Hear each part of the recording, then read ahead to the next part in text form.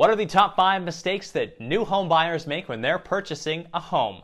Saskatoon realtor James Bales joins us to explain. Hope you enjoy. You're listening to the Saskatchewan Real Estate Podcast, where we chat with real estate experts from across the province to learn what's happening in the real estate market. Here's your host, Ron Caroni. Hello and welcome to the Saskatchewan Real Estate Podcast. My name is Ron Caroni, and today I'm really looking forward to this episode. We have James Bale, Saskatoon realtor, and James, a really exciting episode because we are talking about the 5 mistakes that new home buyers make. Before we get into those 5 mistakes, let's hear a little bit about you, James. First off, welcome. Thank you. Tell us a little Very bit. happy to be here. Tell us a little bit about yourself and your background in real estate.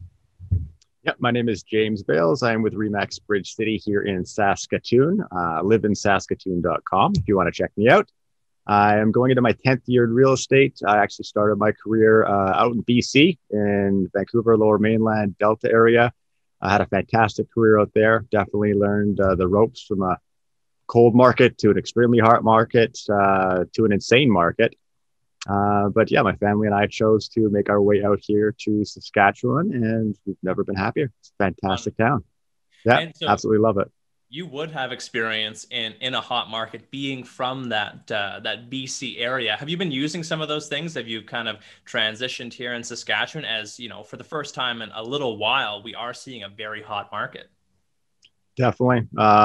There's some similarities. Obviously, speed to lead is a big one. Making sure that your clients are prepared when they're on the buyer side anyways, when they're going into an offer presentation. Really comes down to preparation. Same thing with sellers. Obviously, you know, you want to get your home on the market while the market is still hot. So getting those repairs done, getting things, top notch to be presented to the buyers, and just making sure everything's looking fantastic. And that's what it really comes down to, is just preparation on both sides. And speaking of those buyers, if they're buying for the very first time, there are some common mistakes that those buyers make. So we're going to touch on the 5 mistakes that they make. And starting off with number 1, unrealistic expectations, trying to find the perfect home on a budget. Yes, this one comes up more often than you'd imagine. I like to call it the HGTV effect, where people see things and they think immediately that every home out there should be tip-top perfect within whatever budget they may have. It can be a bit heartbreaking sometimes, being the realtor, to, bring people's reality down a bit, unfortunately, depending on their budget. But I can honestly say not everything out there is going to have granite countertops. Not everything out there is going to have triple pane windows. But what you want to really narrow it down to is finding what you absolutely have to have, seeing what's out there and seeing what best suits you for this, I guess you could say, this phase in your life. Because obviously, if you're a first-time home buyer, you might be in your mid to late 20s, in a relationship or not, you might have one expectation and one set of needs versus your next phase of life, potentially where children are coming along, so on and so forth. You're going to need different things. You don't necessarily need to get the Corvette or the Porsche right out of the gate. You can definitely buy something within your budget and within your means, because, as we've seen in this last year, life does happen. You may end up losing a job, you may end up losing something else, and now you're on the hook essentially for this super luxurious home that you really didn't need right out of the gate for your first home anyways. Yeah. As a buyer, whose responsibility is it to kind of evaluate those needs, James? Or is that something that you kind of work with them as they're going through it? Because someone might think that a hot tub is my number 1 priority. But then as you start to kind of talk about it, like maybe being close to that school where the kids go could be a little more important. Exactly. What I try and do with my buyers, all buyers, but more specifically, like you said, the first-time home buyers, is really sit down and have that conversation. Because quite often you get that the FOMO, the fear of missing out. Your friends are buying places or they're moving and shaking, and you feel the need to go and do the exact same thing. Whereas you might not need that necessarily right now. Like you said, the hot tub is a great example. Like, you don't necessarily need a hot tub right out of the gate. Maybe that extra bedroom would be better suited for your lifestyle. But definitely having that conversation, narrowing it down to what they absolutely need. So Is it 2 bathrooms? Is it 2 bedrooms? Is it location? Do you have a vehicle or not? Do you need to be on a bus route? You know, things that people might not necessarily think of right out of the gate. Again, down to the vehicle thing. Do you need a parking stall? Do you and your significant other have vehicles? Do you need 2 parking stalls? Things that get, forgotten when you're going in to buy a condo, and all of a sudden you realize afterwards that it's only got 1 parking stall and there's no street parking. So It sounds like you're parking around the corner and you got a pretty nice hike every morning and night then. So lots of things to really narrow down to the necessities, right? And then build up from there. Take into consideration. In that. So moving on to number 2, trying to save money by skipping a home inspection. It might sound like a good idea to save on that, $500 to $1,000 to the home inspection. But it's usually, or I should say, it's never a good idea. Never a good idea. And like 1000% never a good idea for first-time home buyers. If you've never owned a home, your parents are always going to give you advice, and you should learn how to do the basics and that kind of thing. But if you've never owned a home, you've never had to work with a furnace or hot water tank or anything else like that, heck, mowing a lawn, if you've never had to do these things before, why would you go and jump into something and buy it without at least having everything assessed, making sure it's working?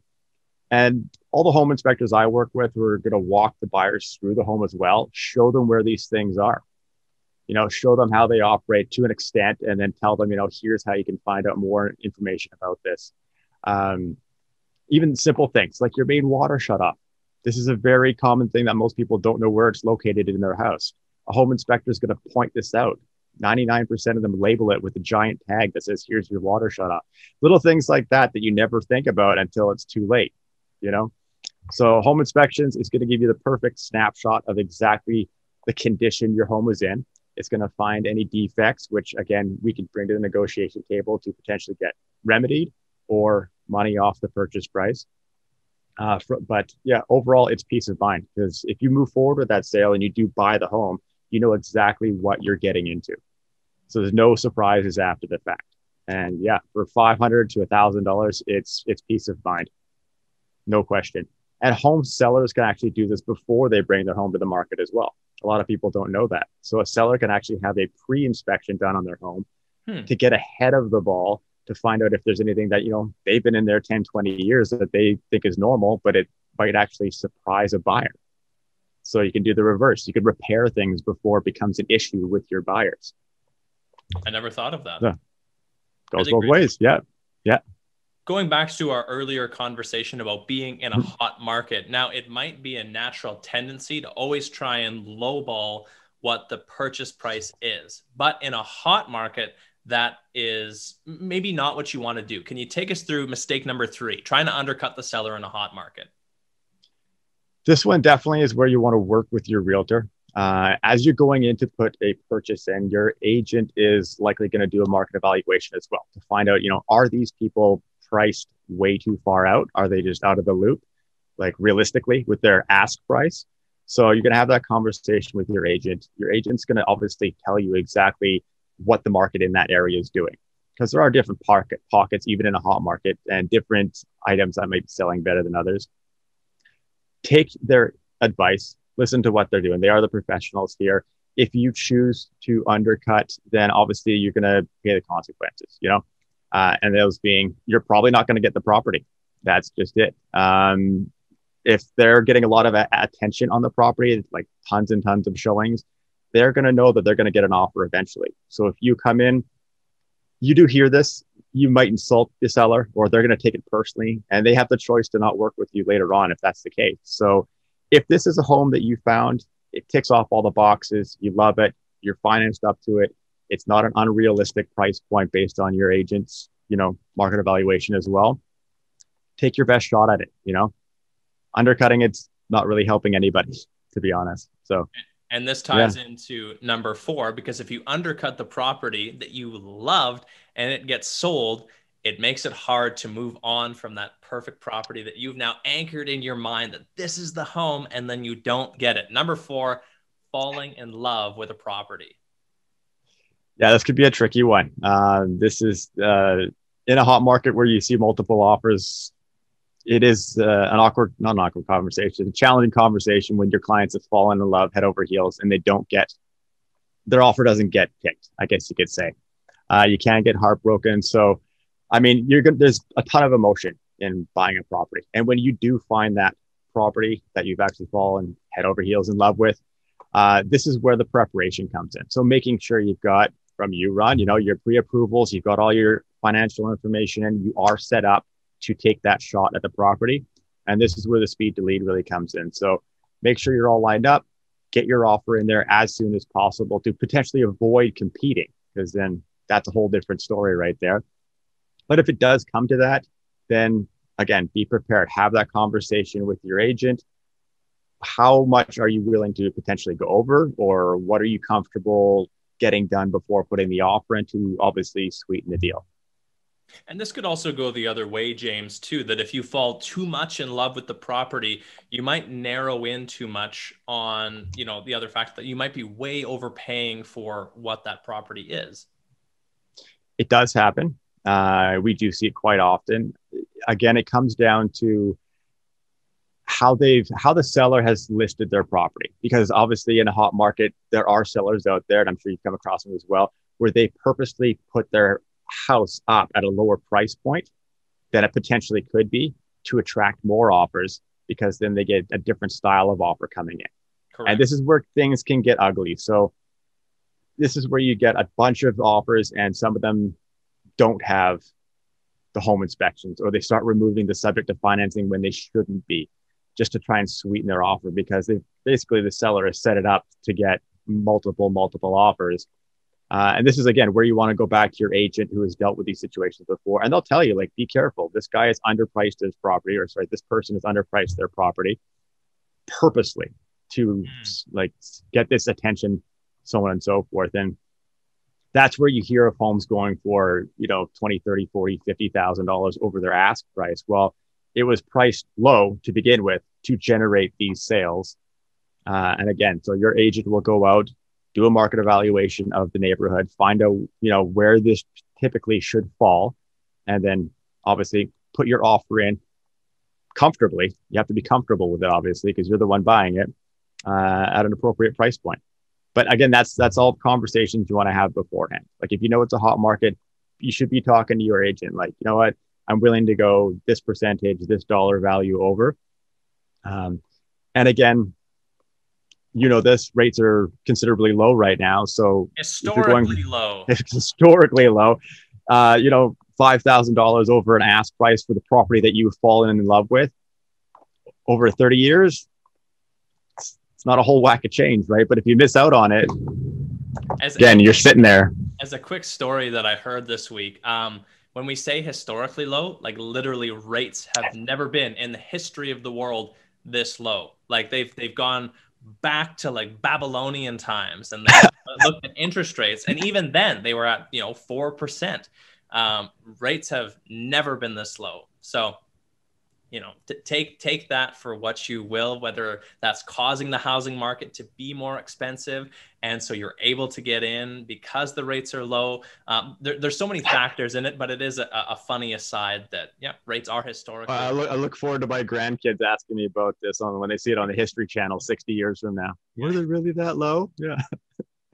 So, James, you were talking about, you know, asking your realtor about this. Your realtor might be able to coach you on this.